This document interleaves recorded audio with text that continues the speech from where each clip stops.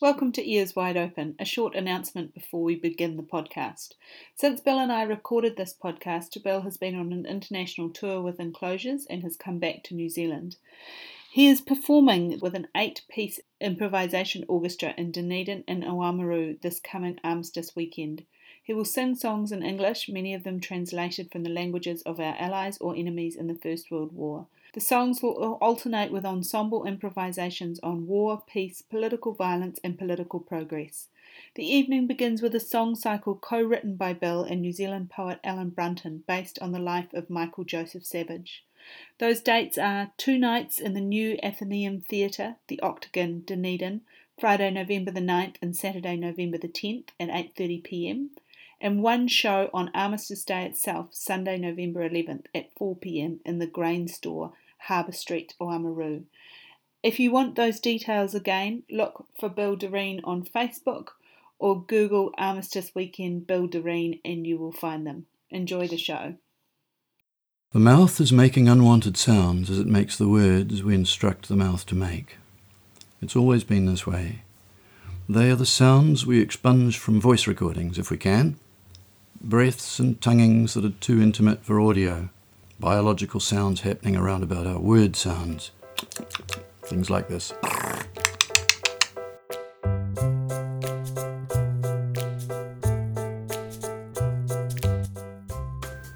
Hello and welcome to Ears Wide Open, a podcast that is a project of the Open Book, the world's most beautiful second-hand bookshop at 201 Ponsonby Road in Auckland.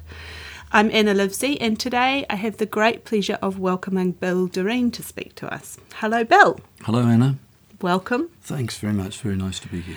Bill and some friends did an amazing performance at the Open Book last night with poetry and music and general word artiness coming out all over the place. It was fantastic. And Bill is going to read to us a little and then we will have a conversation. Us. We are just there at the very beginning of the first word. The very first syllable is sounding to us, and time elastic, drawn out, wrecked in a barely audible growl. Growl, unlike itself, of a motorway of angular horizon, seen by a man on a mountain. Climb we down, reader, us, flat, who travel to the marauding, the mauling ocean. Ocean, we are already anchored in, of the beginning, of no air, no breath, wordless, that leads always to our other beginning, of being named, the never remembered, called to the first sound in a time before we wake, called even as we sleep. First the name is ingrained, a sound you know as no one else knows it. You cannot reject it as yet, and even if you could, it would not be without calling yourself another. That's from Enclosures 4, which is the book that we were celebrating and launching last night, and it's the 4th in a series of, as you said last night, a certain type of writing that keeps you sane. So tell me a little bit more about that. A certain kind of writing, and it keeps me sane, but I think probably all writing keeps, enables enables the mind and sometimes clarifies the mind, but that's not always material that people other than the writer can read, of course. So I've tried to filter through my writings from notebook writings from the last 15 years and pick out sections that I hope other people can read. These are from handwritten notebooks, because I'm of the that generation. I do write by hand, but lately I've been transcribing those notebooks to the computers. And so the Enclosures series started in 2008, is that right? That's more or less right, yeah. I think around about 2008. So I'd been 10 years in France, and, well, I call it toing and froing. But apart from my very first departure from New Zealand in 1994, I think I was 30, or in my 30s anyway, late 30s, when I lived in Berlin for nearly 3 years without returning to New Zealand. After that time, all of my time overseas was really toing and froing between New Zealand and France. A lot of kilometres in the air, and time to think, time to write, and cultural information coming to me, unexpected information that I guess I try to process through these stories or musings or essays or songs or lyrics. Yeah. Essay being one of my favourite literary words, meaning, to venture out or to try. Sure. And as I read Enclosures 4, and we commented last night that I should really have got hold of the whole series, the sense of these being little experiments, little ventures out into the world, essays in that sense was quite strong with me. What's the thread? Is there a narrative thread that ties them together? Well, if there is one, I think the Enclosures series is really about repatriation, and the novels and novellas, which I wrote before then, are principally concerned with expatriation, if you like. That's a keyhole that one can look through. I mean, the moment that when writers talk about their own writing, or anyone, painters or musicians, I mean, it's never quite what it is, but in some ways one has said it as best one can. Yeah, so read the book. Well, I think it is about repatriation in a way.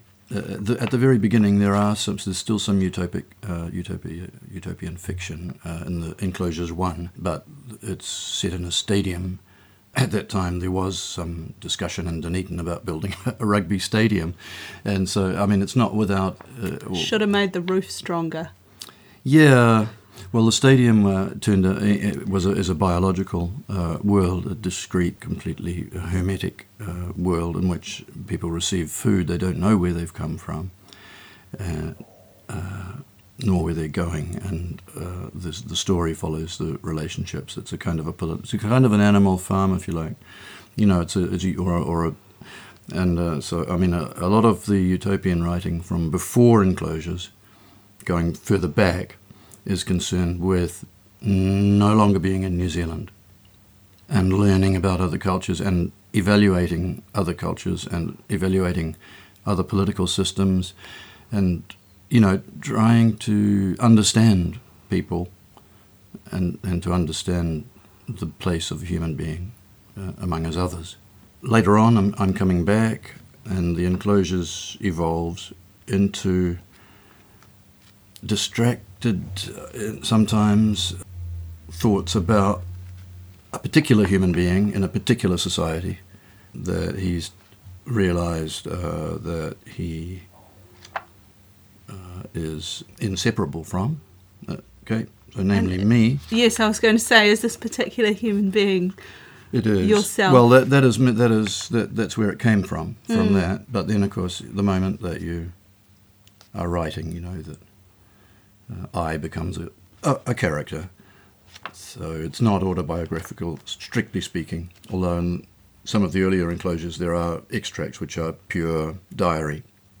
And so Enclosures refers to, you have taken these pieces and enclosed them in a book, but does it also refer to your realisation that you are sort of enclosed or embedded in this society? I probably wouldn't say that, no. I think each piece of writing is a kind of enclosure. We try to make it a self-contained thing with a beginning, and an ending, and some thematic content, and might convey or be a vehicle for some philosophical notion, and that's really the enclosure. Yeah, I mean, we're always, enclosed, but we're also always escaping, I think. I mean, it's like time. So, no matter where we are or who we are, the things to do with expatriation or repatriation are really psychological, if you like. So I wouldn't go to the extent of making it, a social claim for it. These writings, which are essentially personal, may well have pertinence to other people, because we are all somehow miraculously, alive until our cells give out, and or whatever happens, whatever is happening now as I age. But yeah, good question though. Well, it's interesting to think about titles, isn't it? I think especially, as a poet, I am always interested in what the title does to the content that's underneath it. Yeah, sure. And how it reflects back off it and what it says. No, that's right. I mean, I was very interested in entering spaces that were mutative, if you like, or transformative. In the first story, Jonah, picking on Jonah as the biblical character, enters the belly of a whale, of course, off the coast of Kapiti. The stadium is a closed space, so there is some kind of conceptual a notion. At that time when enclosures began, you could buy an enclosure to put your hard disk in if your laptop crapped out, right? So, it seemed to have multiple... Resonant. Exactly. It was a useful thing, but useful is good. Yes. Useful is good, actually, I think. Well, a writing is craft work. Socrates said, what is good? Good is useful. Yeah. And so just to go back then to, you were talking about your earlier utopian fiction. Is this what other people might call speculative fiction or science fiction? I'm not actually sure what speculative fiction is. I was Googling you and I found you described as a writer of speculative fiction. Oh, that's interesting. But you don't know. We'll have to speculate. No, well, I'm not an academic. But Thank God. Oh, well, no. Au contraire. You wish you were? No, but I mean, I think academics are good. So do I, absolutely. So do I, but also it's a different path, right? Yeah, sure. Yeah, no. But yeah, I think science fiction... What does it do? What does it do for you to write something that is not based in the real? What is the joy and the use of that? I was expatriated when I wrote, because before the Enclosure series there were also these science fiction stories. And in a state of expatriation, I was creating imaginary characters and setting them in imaginary worlds and reading fiction, utopian fiction. So what were you reading? Oh, well, Thomas More's Utopia, for a start, kick-off. If you're after utopian fiction, that's the place to start. You can't go further than the man who invented the name or the word. So, but he also, he had two names actually for Utopia. His other name was Nusquama, which is the Latin for nowhere as well. So, but he chose Utopia finally. And so I took Nusquama as the title of one of my novels. It means like Nowheresville, if you like, Nowheresville.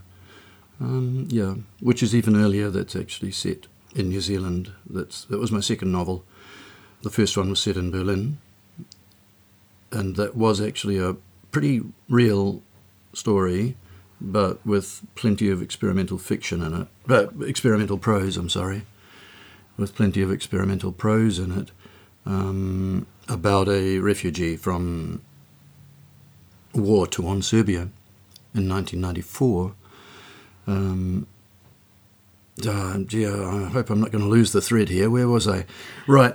What does it offer you to write in non-real worlds? Right, non-real worlds. Well, yeah, so the first two were actually in real worlds. The first one was set in Berlin with the refugee. Incidentally, that's just received Creative New Zealand funding to be translated into Serbian. And so I'll be going there. Well, I may be going there next year for the launch of their translation series. So I guess in a country like Serbia, you do a lot of translation, I suppose, and they're particularly interested in this book. Well, that's exciting. Yeah, it is. Yeah, well, that's right. It came as a complete surprise to me because I lived in France for 20 years and no French organisation ever expressed any interest in translating me. I'm sure the French feel they have quite enough literature without you, Bill. Oh no, but they have shown great interest in certain New Zealand writers. You know, they've translated heaps of writers, writers and prose writers and poets, but they're extremely well known, whereas I'm not known as a writer. In fact, I probably did everything not to be known when I was in France. Tell me more about that. But I've done nothing to bring myself to the attention of the Serbian authorities either. And so it was a complete surprise, complete and utter. So I'm going to take you back to the question again of what is the joy of writing in a non-real world? What are you hoping to get from that? Joy. So you're assuming that there is joy in writing? Well, I'm assuming there's something that compels you. Yeah, no, that's right. I mean, it's just a word. I mean, I suppose the French might say jouissance, pleasure. Roland Barthes, the pleasure of writing. Maybe that's the joy. Yeah, joy is something, is a kind of elation for me, I think, but that's not what I get from writing. So I wouldn't probably say that there is joy in that, if I use that sense. But as pleasure, I guess I can't deny that there is some pleasure, there is some satisfaction in writing. I think no writer would deny that. But the next step, like after every achievement, there is another need, there is another aim. We have a government at the moment that's redressing the I, me, mine, governments and education, more importantly, of generations to I, me, mine. Okay, so now we're going, hey, others. But after that, there's going to be a need for further aims, further achievements, further evaluation. I mean, it's the same with anything. Where was I? I think that was a great point about there's the moment of achievement and you put down the pen and out it goes into the world, and then you think, right, heavens, I better figure out what I'm going to do next if I wish to keep claiming this title of maker of things. Well, you're assuming quite a lot there, though, Anna. I think, really, first of all... Well, I'm speaking for myself. Oh, good on you. Oh, well, that's good. I mean, your objectives are probably different from mine. My objectives in writing were not initially to be published beyond a small group of people. So I was working from a distance with an inchoate publishing enterprise called Titus Books. So he published Brett at Titus, and I worked together on the first enclosures. I think, and one before then as well. He was part of a network, and I had a small network, and really I think they was probably the only people I was writing for, really, when you say get them out there. So I don't know if I've ever approached a publisher with a book. I did once send one of my novels, the one set in Paris, which is again actually non-utopian, non-science fiction. It's a real story about a professor, a teacher of art history in Paris who loses his way one night with his friend in the Marais district, and his friend ends up in hospital and actually dies after a knifing. His friend is gay, and the teacher is a kind of incapable heterosexual in love with the cellist who lives below him. Anyway, where was I? What was the... I was just telling people because often they can't get these books. Right, Yes, they're hard to get hold of. Yeah. What was the... I was asking you should tell people that it is 8 o'clock in the morning. Yeah, it is 8 o'clock in the morning, that's right. Some of us with small children have been up since 5 and are very awake, and others of us... Oh, actually, I woke up rather fearful of what you were going to ask me. Oh, that's right. About 6. Your soul is on. About 6 o'clock. Your soul is on the line. Well, let's talk about music and of course, for a minute. I have children as well. Yeah. But, and so, when you have children, every second they are actually in your thoughts, probably in one way or another. I just Yes. throw that in. Yes, But it's so true. It's regardless so of true. how the relationships develop. So what about music then? So you are known more for your music than for your Oh, writing? definitely, no question at all. But I mean, that's when I sing. I hope that someone is listening. In fact, I probably don't really sing to myself. I'm always communicating when I sing. But I mean, if I'm writing a song, I'm crafting a song.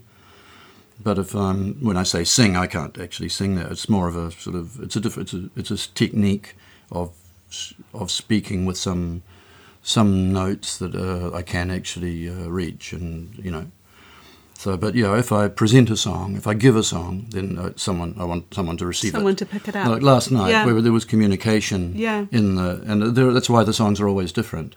So some musicians, would prefer it if the song was just the same each time, but they never are. It's always different. There's a new situation every time. I think I described myself to Simon Sweetman, who also interviewed me a few months ago, as a situationist with a small s. Mm-hmm. That each situation, is potentially wondrous and ongoing, and just as every second is a kind of an escape from potential escape from an enclosure, if you like.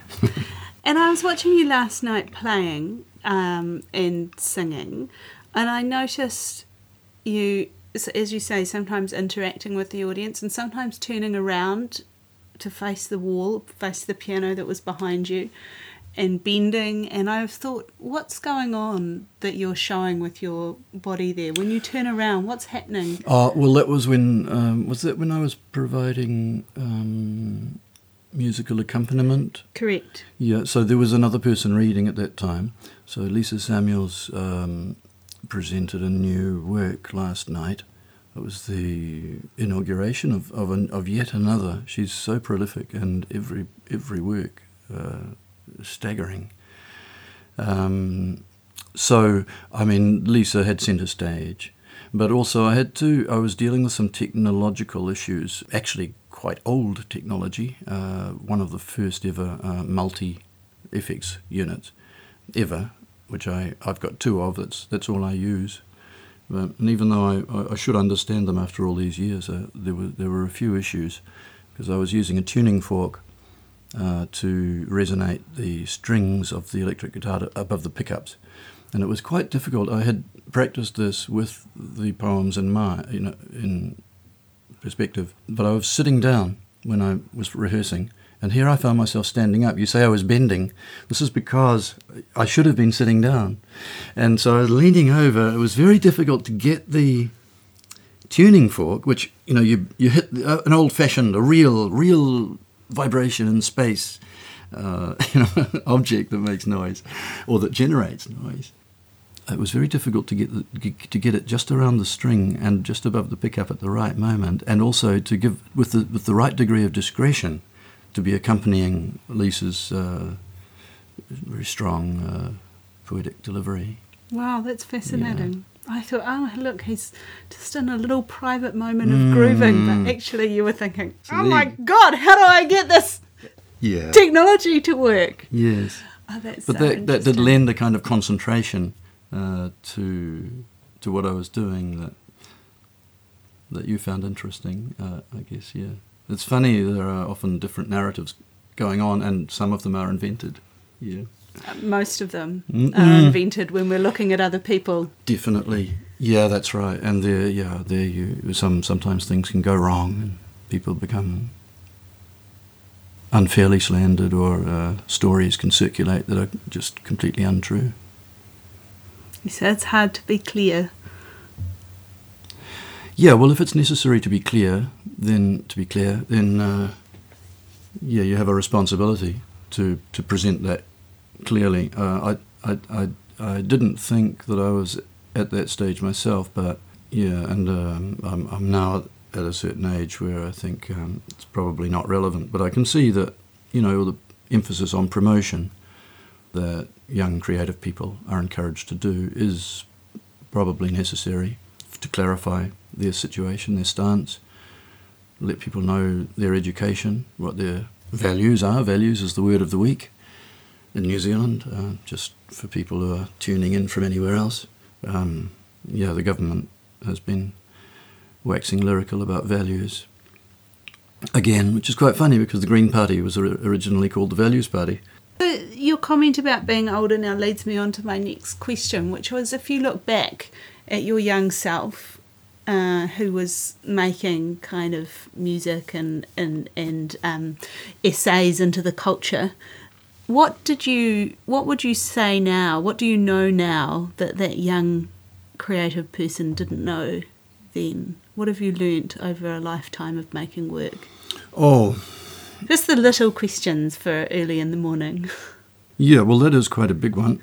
I mean, what have I learned? Yeah, I don't know.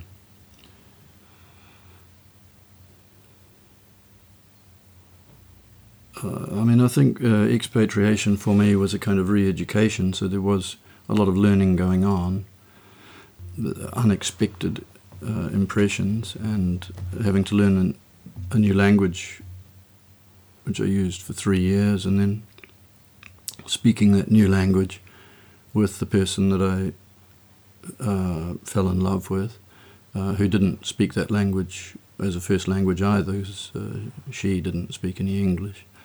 So we were both speaking in a language that was not our own.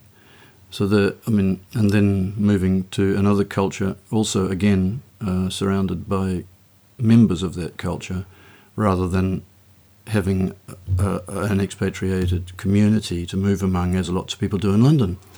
And as even in Berlin now, I think there is a little New Zealand community there.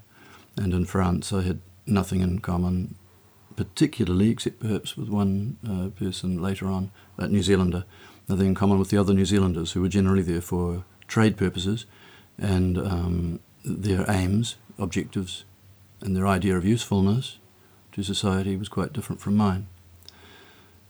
What was the beginning of that again? What you've learnt over a lifetime of making work. I guess this is, I'm sort of losing the thread. I better order that. What do they call it? The walkers? The walker. I think you'll be all right for a wee while yet. Very nice. Thank you. So tell us then what you were doing in France. You were led there by love. Am I picking that up right? No, that's correct. No, love came to me in Germany, but at a certain stage it became economically and politically difficult because I didn't actually have the right to be there. So officially. I could have probably done some administrative work to rectify that situation because my grandfather was born in Glasgow, so UK entry and so on and so on. But it would have been a lot of work, and so I was kind of like a refugee, or at least. No, not a refugee, but I had something in common with refugees, so I could feel what they were, something a little bit about what they were feeling. But then the move to France was an invitation to go because there was a flat big enough, and but then that meant really going back to my schoolboy French or university French, and developing a way of speaking again, another way of speaking in another new language. Surrounded by French people, and really trying to insert myself, as they say in French, into French society by means the usefulness that I tried was teaching English, of course, which lots of Kiwis overseas do in any country, Asian countries, European countries. I couldn't find a usefulness beyond that, although I applied for some jobs, but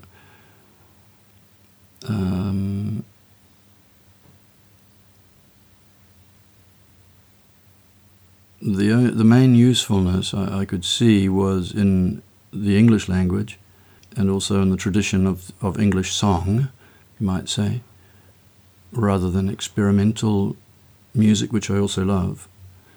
But I just felt that the word content of songs themselves might have some usefulness to particularly New Zealand society, and perhaps other countries as well. But yeah, so this brought me back to English, really. So, and back to New Zealand. And did your love from Berlin come with you? She did. But she had also to and froed with me a little, although we've also had some times of separation, so we're a couple who are able to be separated for short times. Which is a useful resilience. Yeah, in fact, this is now a problem really for her. In a way, I think she's also feeling much as I did in I almost said England, in France. And it's an ongoing thing for anyone living, I think, in another country. Unhomed. Yeah, what is home? But yeah, where does your usefulness lie? And where do you locate your usefulness these days, Bill?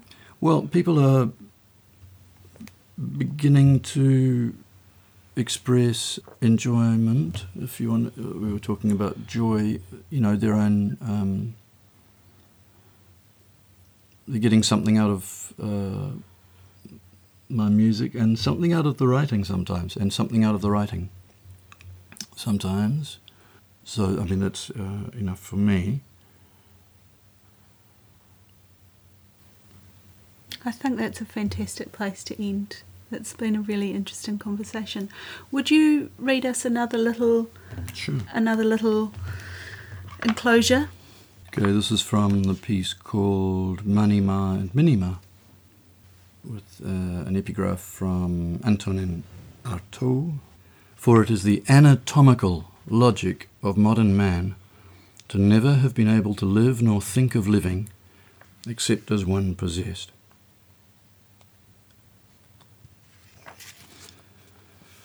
The mouth is making unwanted sounds as it makes the words we instruct the mouth to make. It's always been this way. They are the sounds we expunge from voice recordings, if we can. Breaths and tonguings that are too intimate for audio. Biological sounds happening around about our word sounds. Things like this. They belong to your voice and mine. Manima is not really speaking. His voice, featured, is dispossessed of himself.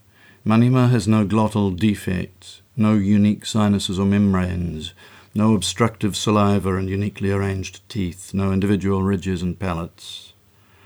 And with this voice, Manima can say all things. He can say one thing at its opposite.